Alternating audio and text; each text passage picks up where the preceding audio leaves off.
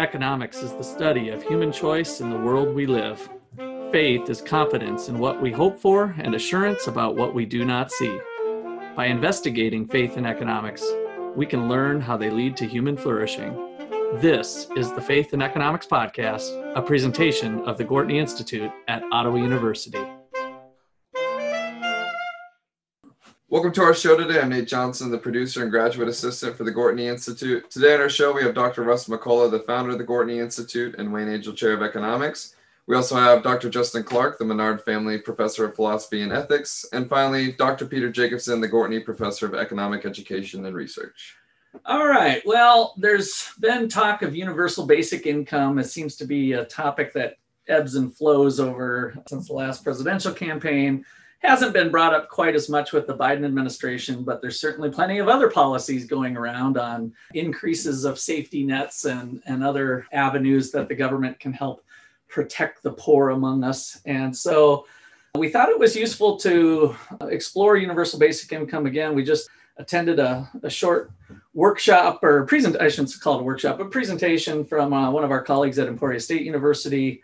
Helped host an event from a scholar from University of San Diego, brought some new things to my mind. And so there's a little bit of philosophy, a little bit of faith, a little bit of what we should do to help the poor or if we should do anything. And so I think it'd be good to start off with our philosophy professor exploring some of the philosophical underpinnings of whether we should even attempt to do it, if that's a good thing to do from maybe some historical point of view from other philosophers. Great. So the universal basic income, as Russ said, it has been in the news a lot. One of the things that I liked about Dr. Matt Zwolinski, who is the philosopher at University of San Diego, who gave the presentation on the basic income, he wasn't specifically talking about the nuts and bolts of any particular proposal, but he is libertarian-ish. He blogs at Bleeding Heart Libertarians. And so his goal is to try to convince you, if you are kind of a limited government, conservative, libertarian leaning type of person, that you shouldn't dismiss an idea of a universal basic income out of hand.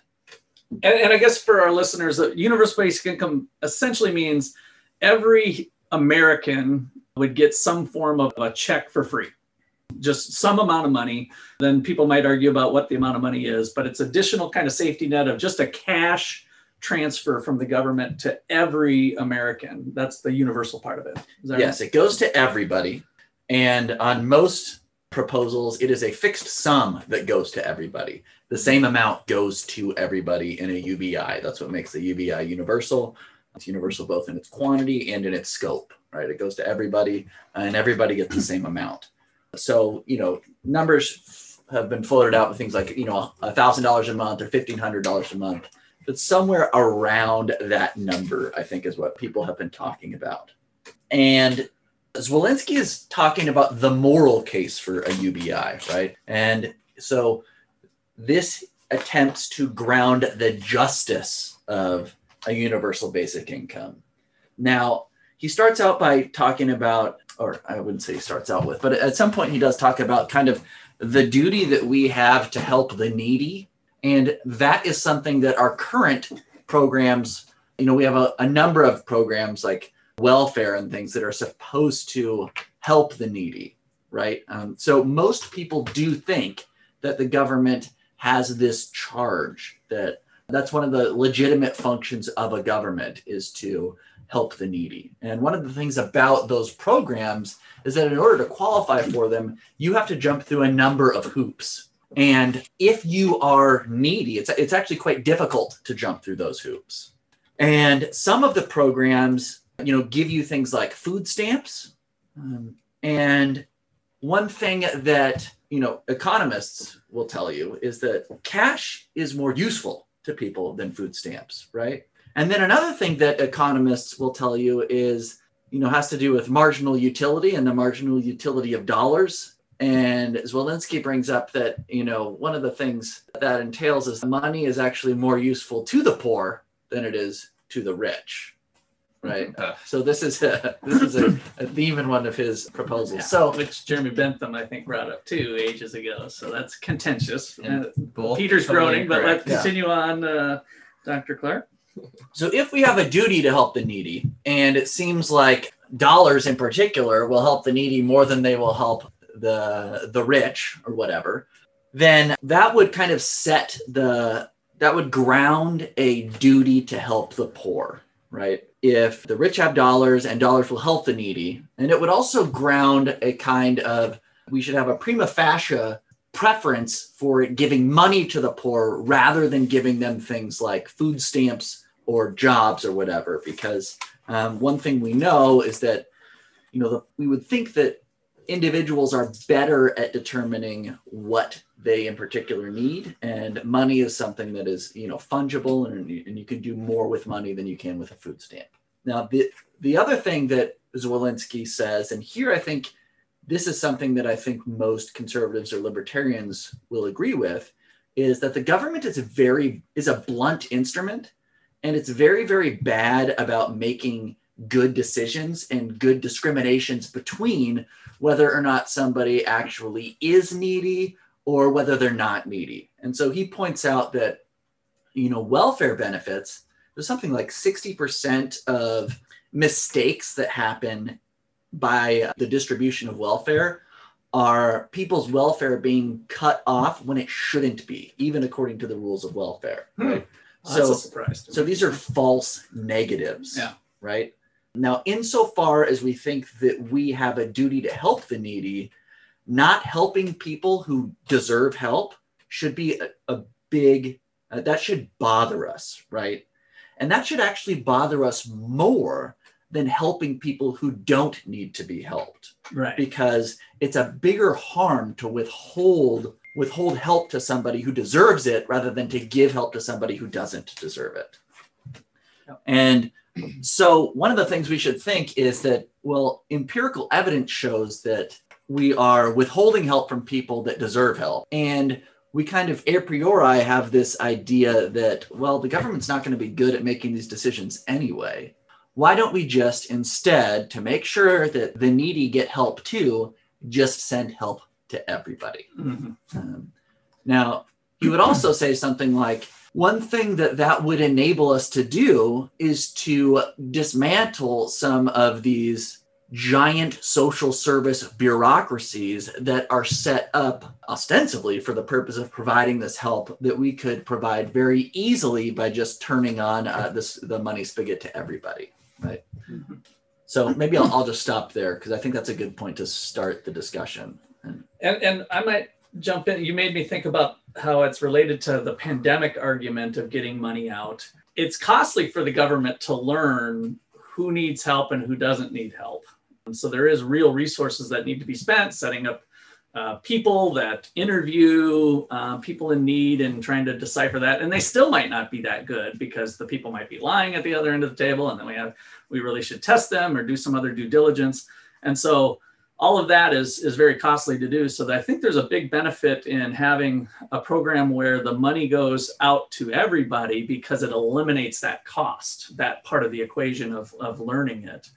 And time's a huge part of that cost, right? Yeah, absolutely. I mean, how many businesses failed during, the pandemic, during the time it took from, help is coming. Well, yeah, I need to be paid. And granted, I was one of the people that didn't like what the government did with the pandemic on all of us getting cut checks that didn't really need it. But at the same time, it's kind of a similar argument, even though the pandemic arguably affected more people across the broad range of incomes compared to this being more targeted towards the poor. Yeah, I don't know that much about UBI, but I just know that everyone gets a certain amount of money each month or check, whatever it is. But what social programs will they cut to make up the money to give the UBI out, if that makes sense? Ooh, great question, Nate. That depends who you ask. Yeah, and I think this might be a good time to broach the subject of what I think my major issue is with this proposal. So in theory, you could go to even a libertarian person and say, hey, look, if we cut these programs, we end up having, we'll say the same amount of taxes or even possibly less taxes, but they're going to be used more effectively. That's basically the proposal right now, is even if you think that taxation is theft, this isn't more taxation, this is less taxation for even more benefit. That's kind of the proposal. It's slated as this win-win. The problem I think with this is James Buchanan's whole critique of fiscal policy in general. So it's kind of ironic that he mentions this idea of like, oh, the diminishing marginal utility of money, and we could just have a progressive tax and give to the poor, and that'll raise the benefits to society. Well, Buchanan directly addresses this model of taxation at the beginning of his work and points out like what you're assuming in your underlying analysis is that the state is interested in maximizing social welfare. And I don't think that that's true. Buchanan says that politicians have their own interests, voters have their own interests, and bureaucrats have their own interests. And those interests are very unlikely to be the exact same as society as a whole's social interest. It just seems very unlikely. And in fact, there's good reason to think otherwise.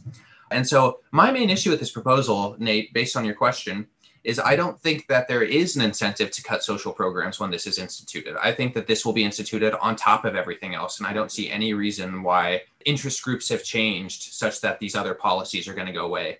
So I see this as just bigger government, more spending, more welfare programs. Maybe if I could live in this perfect world where I select one option, UBI, or all the social safety nets we have right now, I push the UBI button, maybe, but we don't live in that world, and I'm not going to pretend that we do for an actual policy discussion. So I disagree a little bit that I think there's at least a chance it won't be supplanted by just continuous growth.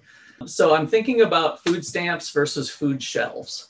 And I think if, at least on the front end, a UBI gets presented that, okay, well, here's the trade-off, maybe it's through some bipartisan bickering or whatever, that food stamps disappears, right? Let's just pretend that it's only food stamps that disappear at this point, just for simplicity. Then I think food shelves and other nonprofit organizations fill the void of the food void that maybe food stamps was there perceived. So all of a sudden, nonprofits change their way of doing business, knowing that they don't have the food stamps, and donors to both food shelves and otherwise step up a little bit and say, oh, they took away the food stamps for people with this new UBI and they're still going to need to eat, is irrational as I'm sounding. I mean, I think this is how real people think, not just economists, right? And so they're going to step up and food shelves will become more plentiful. And maybe we never go back to implementing food stamps. I agree that I think that the private sector would more than be able to take that over. But think of what happens for these nonprofits. These nonprofits survive off donations, right? That means society is willing to pay for the nonprofit service. We as people are willing to give money to feed the poor through these nonprofits. If the nonprofit is doing this instead of the government, that means our willingness to pay is going towards an institution other than the government, which means if the nonprofit steps into the government space, politicians are getting less money. Those donations are representative of the fact that society would be willing to pay politicians to do the same thing and bureaucracies to do the same thing in higher taxes. So if people are willing to cede some resources to get this to happen, and politicians currently have those resources because we have the food stamp program, I don't think politicians want to cede that to nonprofits because they lose money and power if they do. I don't think it's dollar for dollar, though. I agree with your that argument there, but I think the weighting of what you just said would still favor my argument, I think. So, of course, we don't really know, folks, and we'll never be able to empirically test this. So that's what economists get to do. We get to bicker back and forth on things like that. So the other argument that I thought as Justin was going through, and then we'll head to a break here shortly, is, well, they're just going to spend that money on bad stuff. Right. So it's like if we just cut them checks, then they're just going to buy drugs and alcohol and other things. And it's going to be this downward spiral of life. And I guess my reply back to that is Justin's comment on the fungibility of money. I think bad people are always going to do bad stuff. Aren't we really trying to more or less help, at least with this particular program, help the good people who fell into hard times? And good people are going to do better things with a cash transfer than what the other people with the bad stuff, you give them food and then that's more money that freed up them to buy the bad stuff anyway. And so that's the fungibility argument. And so I hope people don't go down that path too much, because I think at the end of the day, with the fungibility of whether you give in-kind gifts or in-kind money, the fungibility factor is going to cause bad people to do bad things. And we just can't let that drive the policy. And then we have other institutions with drug addiction and help to aid with people that have under bad circumstances. Those will help fill the void, hopefully in a nonprofit way, by the way. Again, I think that's the direction we should head, having the cash transfers there. So as a cliffhanger here, coming into the second half, how much should it be? And do we even have a prayer of ever getting there, given this environment? We'll be back in just a bit. Please subscribe on your favorite podcast app. If you use iTunes, please consider giving us a 5-star review. It helps other people find us. We'd like to do a mailbag episode, so please send your questions to info.gortneyinstitute.org. The Gortney Institute at Ottawa University is the best place in the Midwest for students interested in freedom and justice and its impact on human flourishing.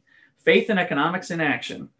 We have a special event. We're starting off with students surrounding Urbit, which we've done a few podcasts on. Students are going to learn how to digitally go off the grid if they want to, so that Facebook and other intermediaries will not be a part of the picture as they can communicate peer-to-peer. So that's some of the exciting stuff, exploring issues of privacy and property rights that we do here at the Gortney Institute. If you or someone you know is looking for a college like that, contact Peter, Justin, or Russ today. Please visit our website at 123povertysucks.org. There you will find our events, blog, and our swag shop. Follow us on Twitter and Instagram at 123povertysucks or on Facebook at Gortney Institute for updates on our activities and research. All right, so as we continue on massaging the details of potential universal basic income, Justin needed to kick off with some questions to both Peter and I. Yeah, so one of the things Peter said, which I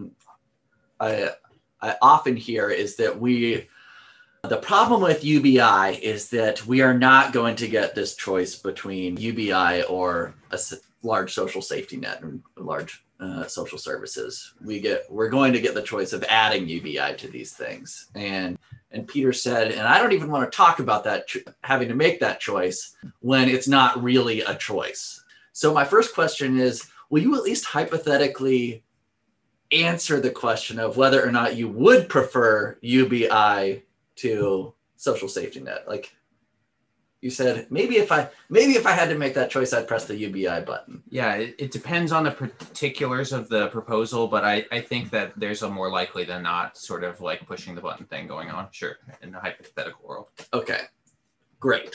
So now I can ask both of you the same questions, since I have permission to ask Peter the question. No. Don't talk to me. So the first question is, do you think that a UBI would be better than the current system? We could scrap the current system, raise it to the ground, and just do UBI instead. Yes, for me, I've been thinking that since Charles Murray's article and argument for it 4 years ago in the Wall Street Journal. But it entails Medicare, Medicaid, Social Security, every single transfer out there that the federal government does, at least. I think I'd still be in line with some sort of federalism that maybe I'd allow the states to have their opportunity because it's more localized to do some transfers. But at least at the federal level, every single transfer program is out the window and replaced with a UBI. I think I could warm up to that. Of course, we'd have to see the details. He proposed a neutral amount so that essentially the new universal basic income would replace all those other transfer programs. I'm in. Okay, so just a reminder, Peter, this is a yes or no question. So I don't even need an essay in response to it. Yeah. Unfortunately, I can't answer yes or no. I mean, I can, but I wouldn't give you my real answer. You just answered the last question and said you would answer yes or no. Well, I think the difficulty here is that if the question is, do you want a UBI that by definition is permanently sustained and not subject to political forces somehow, like outside the laws of reality, then just exists, so then yes, maybe. Utopian. Now we're having utopian arguments. To me, you're asking we've got a marble at the bottom of the hill and the marble on top of the hill. Do you want the marble on the top of the hill? It's like, well, I don't know. Is like any movement going to happen at all that pushes it off the hill and causes us to like fly off in some direction I've never seen before? If the choice is between on top of the hill or at the bottom of the hill, sure, on top of the hill, but I'm worried about the movement of the hill. Is that a yes or a no? Is the marble the yes at the top? Absolutely baffled by both of you.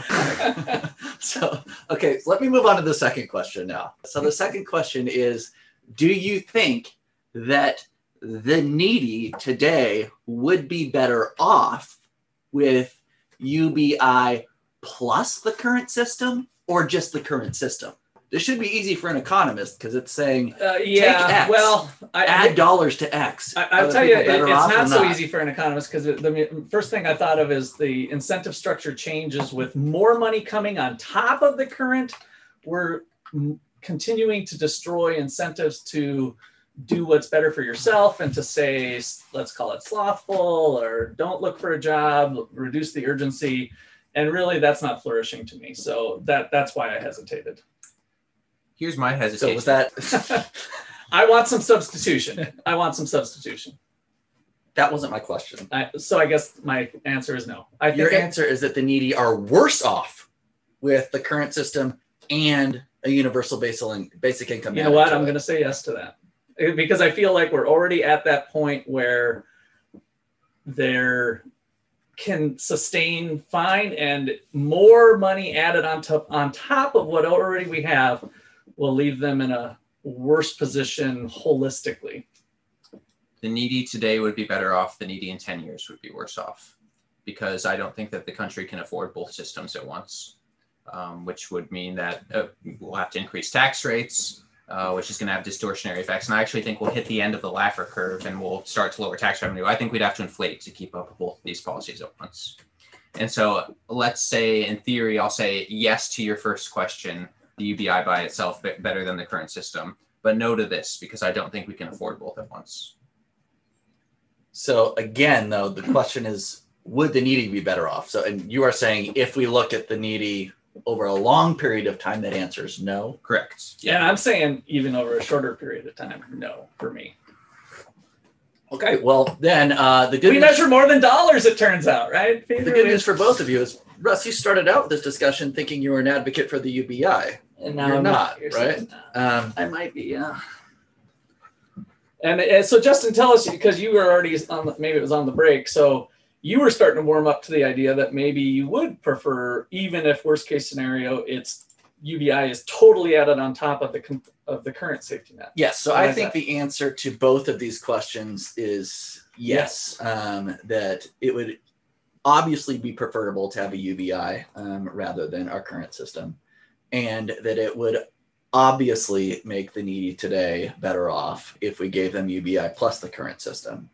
I also think that, this constraint that it seems like people talk about with, well, taxes would have to go up and, we would need to justify the spending somehow. I don't think that constraint gets met with spending that goes on in on the military, for almost any other part of the government. So I am willing to say, sure, throw this on top of the pile. I don't think the United States is in, a healthy fiscal situation, even remotely. Instead of running at the fiscal cliff at 70 miles an hour, you're up for running towards the fiscal cliff at 100 miles an hour. We have run off the fiscal cliff a long time ago, and we are like the coyote who hasn't looked down. Let me challenge this a little bit because I have a little bit of a disagreement here. Normally, I'm a very big hawk on military spending, but I just did a Google search because I didn't know off the top of my head. But it looks like in 2019, the U.S. spent $718 billion on the military. Very big number. Universal basic income, 300 million people, $1,000 per month. That would be 300 billion per month. This blows military spending out of the water. This is in 3 months, you've more than spent the entire year of military spending. So we're talking like more than 4 times the military spending. This would be the biggest single spending in like United States history on anything. $500 a month was penciled out by Dr. Zelensky at 1.8 trillion, if I remember right, per year. Of universal, which it totally isn't fair because again, it's holding constant tax revenues where they are. What would really happen that I wanted to bring up is that, Bill Gates, even Russ McCullough is not going to be getting, let's just call it $500 a month, because what will really happen is the tax rates will increase slightly so that maybe I pay 500 more as long as I'm making, let's just pull a number out of the air, $100,000 a year or more as a household, then your UBI is really a little bit fictitious. Yes, you're getting the check in the mail, but your IRS tax liability come April 15th was actually at least that amount higher due to a change in your tax rates. So it's a little bit misleading, really, to say everybody's getting a check. And I think what Dr. Zelensky did is he took, I'm using the wrong last name, so I apologize. The 300 million people times $500 a month equals 1.8 trillion. That's really misleading in a sense. Well, just to build on that for a second, one of the reasons, you're right that Zelensky is saying, another objection to the UBI is, wait a minute, why are we giving rich people money? And he's saying, we can change the tax structure just a little bit to make that disappear. Right. Now you might say, well, you just said the government doesn't work very well. It's a blunt instrument. How can it do that? The government isn't great about knowing who needs help, but the government has set up a huge apparatus to figure out who is making money, right? So it actually can determine who has an income above a certain amount with much better degree of precision that it can determine who actually needs the money. Right. So if we want it to be making discriminations, maybe it's better to have it be making the discriminations on that end. Yeah. Which, so I mean, in that respect, that's where I start to warm up with some sort of substitution. All I'm asking for is for one government program to disappear that we're not spending money on, right? I want government spending to go down by some amount to get me on board rather than piling it lock, stock, and barrel on top of everything else. I think that would be destructive, and I'm still holding to my answer that I won't do it unless there's some substitution. just something, that's it. I was going to say it would have to be pretty extreme for me because, again, I'm willing to take a baby step. It's a large increase in spending, and it's true that we can tax more to a certain extent. But I mentioned in my comments, so my fear is that we hit what's called the Laffer curve at some point. And listeners, the Laffer curve is the idea that when you raise taxes past some rate, your tax revenues are going to start to go down. The extreme example is if you set a 100% tax rate on all income, obviously no one's going to pay this tax because if they do, they die. So either they pay and they die, or they don't because they don't want to die. Either way, your tax revenues are going to be zero in any sort of long-term situation. And so your tax revenues increase past 0%, but they start to decrease at some point. And my thought is that if we're increasing our spending, I think like 20% is what the UBI would do, maybe a little bit less with the $500 a month, then we're going to have to increase taxes so much that these rich people are going to move their capital to other countries. People will literally leave the United States and start moving to other countries themselves. Right. I think tax revenues are going to start to go down and you won't be able to pay for the proposal, like in a literal sense, not in a... I need to push my argument further because I don't think I'm hitting home here, even for my colleague economist friend here, Peter. So let's just say we're trying to help the poor, right? So let's just say that it's $500 a month, but if you make $30,000 a year as a household, your income tax goes up to $250, essentially reducing your UBI benefit to $250. But when your tax goes up, you work less.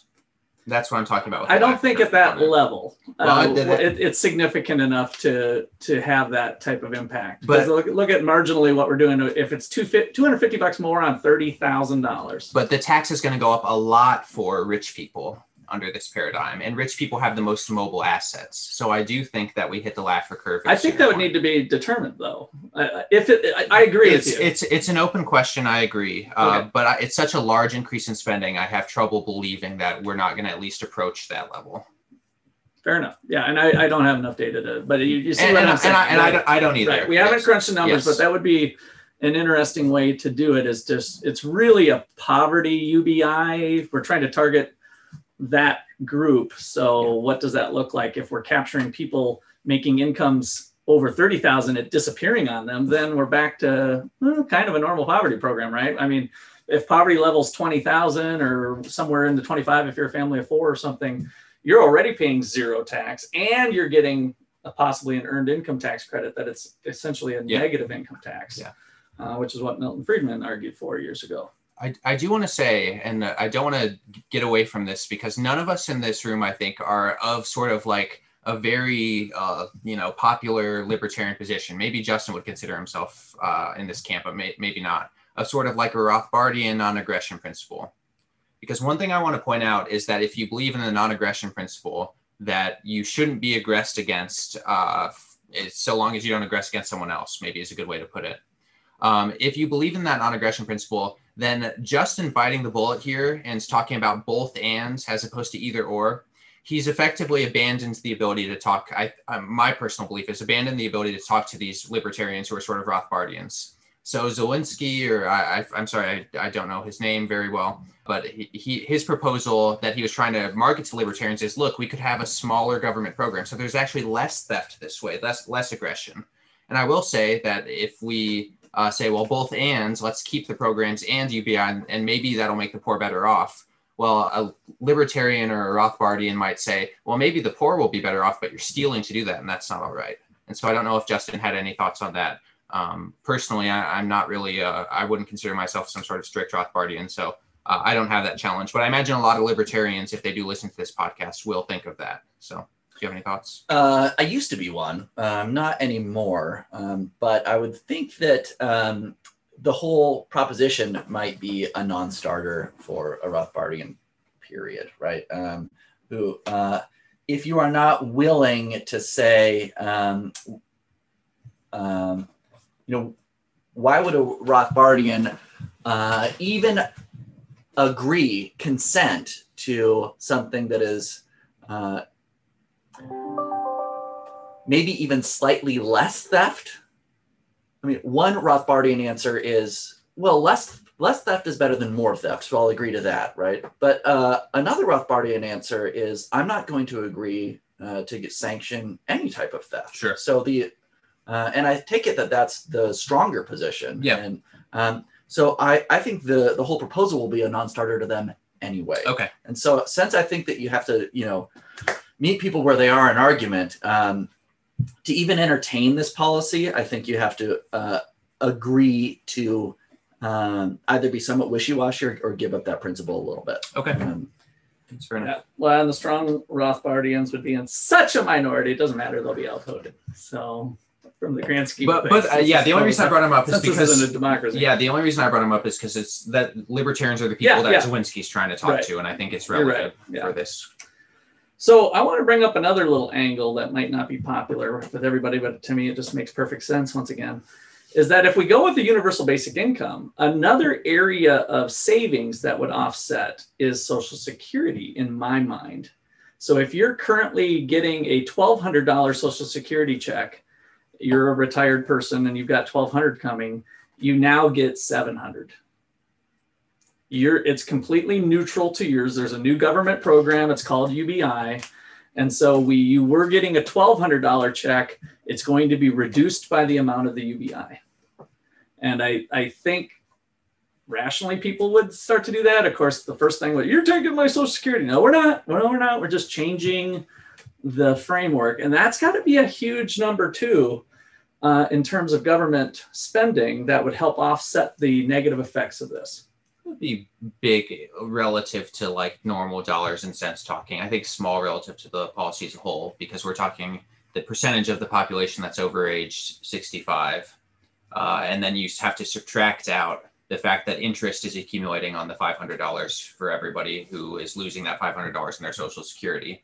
So I actually think it might be sort of small, because if I'm getting, instead of $1,200 in Social Security as a 20-year-old, if I get 500 of that 1,200 today, well, that means the government's losing 500 in interest over like 60 years or 45 years. Where's the interest coming from? So if you give me part of my Social Security benefits today, if you give me $500 in Social Security today, instead of on my check, that means the government's giving me an interest-free loan compared to our current system for 45 years. No, hold on, time out. So I'm talking about the payouts of the 500. So currently a retired person's getting 1,200. Mm-hmm. The government is cutting a check for 1,200. Now the government's going to have one check's cut for 500, one check's cut for 700. So okay, you're talking about just for retired people. Just for retired people. Yeah. I'm not talking about the young people. I'm talking about the current people now. And then it doesn't stop with Social Security, folks. Other supplements that are currently government cash outflow would be adjusted by the amount of the UBI. Yeah, but we might start to add up some significant dollars that way. And we're getting into replacement, and I think this is an interesting conversation. Where Russ wanted to go, yes. But I also think there's a lot of people who work at the Social Security Administration who don't want to lose their jobs, and so I don't think this will work. Oh, That's too quick. That's a small amount of people. Did they garner that much power, the people who are working at Social Security? I think they probably have a pretty big budget with that bureaucracy, which means they have a lot of rents to lose. I think that that's probably, it could be. I could be wrong. Justin. So I actually think that, what Peter just said about people not wanting to lose their jobs, I think that's an underappreciated thing about the UBI, that these large safety nets are not just providing help to the needy. They're also providing jobs to a large number of people who will not want to lose them, and who I think have much more power to maintain the status of their institution. So there's a concept called institutional nesting, which is that institutions always try to feather their own nest and make sure that they're that they stay, right? Yeah. So, but I wanted to change the subject for a second and just talk about possibilities for even trying this out, because one of the things that I take it is that there are some disagreements between the three of us and even the two economists about what the effects of this policy would look like, right? And so one of the ways that we might want to figure out what those effects are to try it out, right? And we could do that on a couple of different ways. One of the ways you could do this is by trying it out like at a state level. Like Alaska. I mean, Alaska does have a cash grant coming. They're one of our only states, I think, that does it. So, yeah. And then you could also try it out at the federal level, right? If you try it out at the federal level, that can be dangerous because you're putting all the eggs in the basket, right? But if you try it out at state level, one of the things that's hard about that is all those things that Russ was talking about, like Social Security, those are federal payments, right? So then we have to figure out, how do we do this kind of substitution if it's going on at a state level? Yeah. Furthermore, states usually have to run, I believe, more balanced budgets than the federal government does. And so their ability to kind of, they can't just, even if they can't inflate it away or anything like that. So even if we might want this experiment to run at a state level, if that would make the most sense, because, to see if it works, I'm not sure if that's even feasible. So I would like to get your guys' ideas on, your answers could be like, we could run it at a state level, or it would be best to run it at a state level. And since we can't run it at a state level and running it at a federal level would be a disaster, we shouldn't do it, right? So I'm just curious as to your guys' thoughts. I think the state level stuff would be at such a smaller scale that it wouldn't give the empirical results we're looking at to try to really get a feel of how it would work, but I might be wrong. I mean, if there's enough state cash grants going so that there's some sort of substitution, maybe that's possible, but certainly the program that I'm not in favor of just adding it on top of everything would do what you're talking about, and we could see if it was a disaster or not, if a state does a UBI on top of whatever they're doing.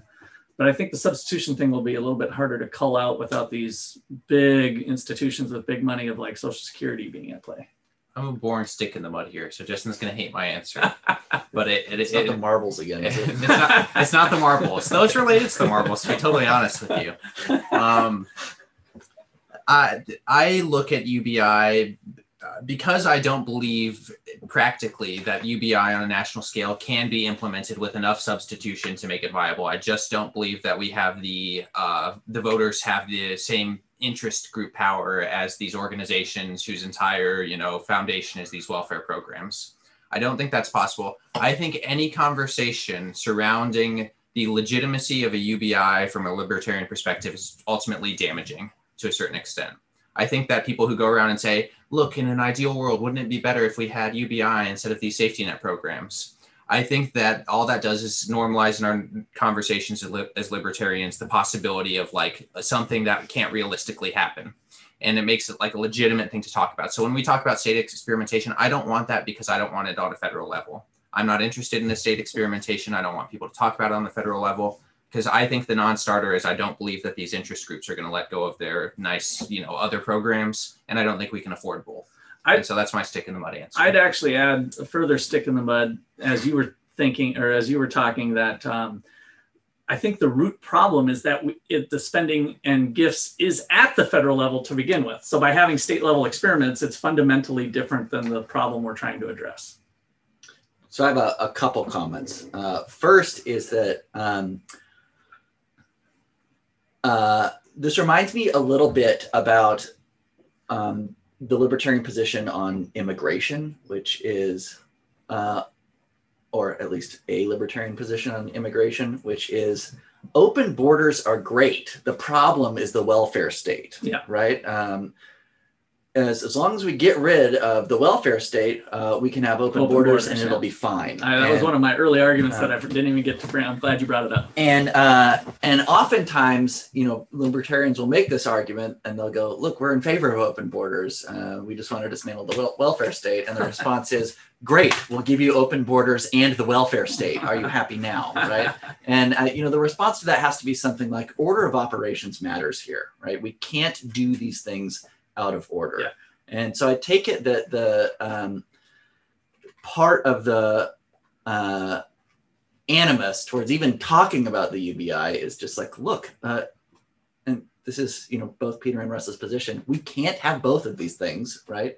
And it doesn't seem like this thing is the giant welfare state is going anywhere. If you can really convince me that this is going to stop, then we can have that discussion, but not before, because if I give an inch here, I know that it's going to I'm going to be taken for a mile.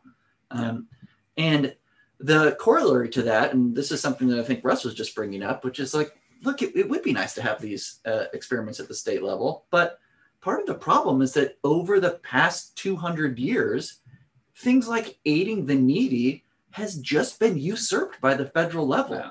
And really the last 100 years, for that matter, Great Depression era. And since that has happened, that is both the cause that the UBI is supposed to try to fix, right? That the federal government isn't good at helping needy people because it's a really blunt instrument, because it's at the federal level and can't tell who needs what. And it's also a reason why we actually can't run the UBI experiment, because it will be at too big of a federal level. So I think those problems are related, and maybe that sets up a further discussion about, if things have become too centralized, maybe we should have a discussion about decentralization and federalism. And then we're back to our federalism podcast, which we almost did today. So, that looks like a great place to wrap. I'd like to thank you all for listening to this production of the Gortney Institute here at Ottawa University. And if you feel so inclined, a 5-star rating helps other people find our podcast. Other than that, be fruitful and multiply. Thanks.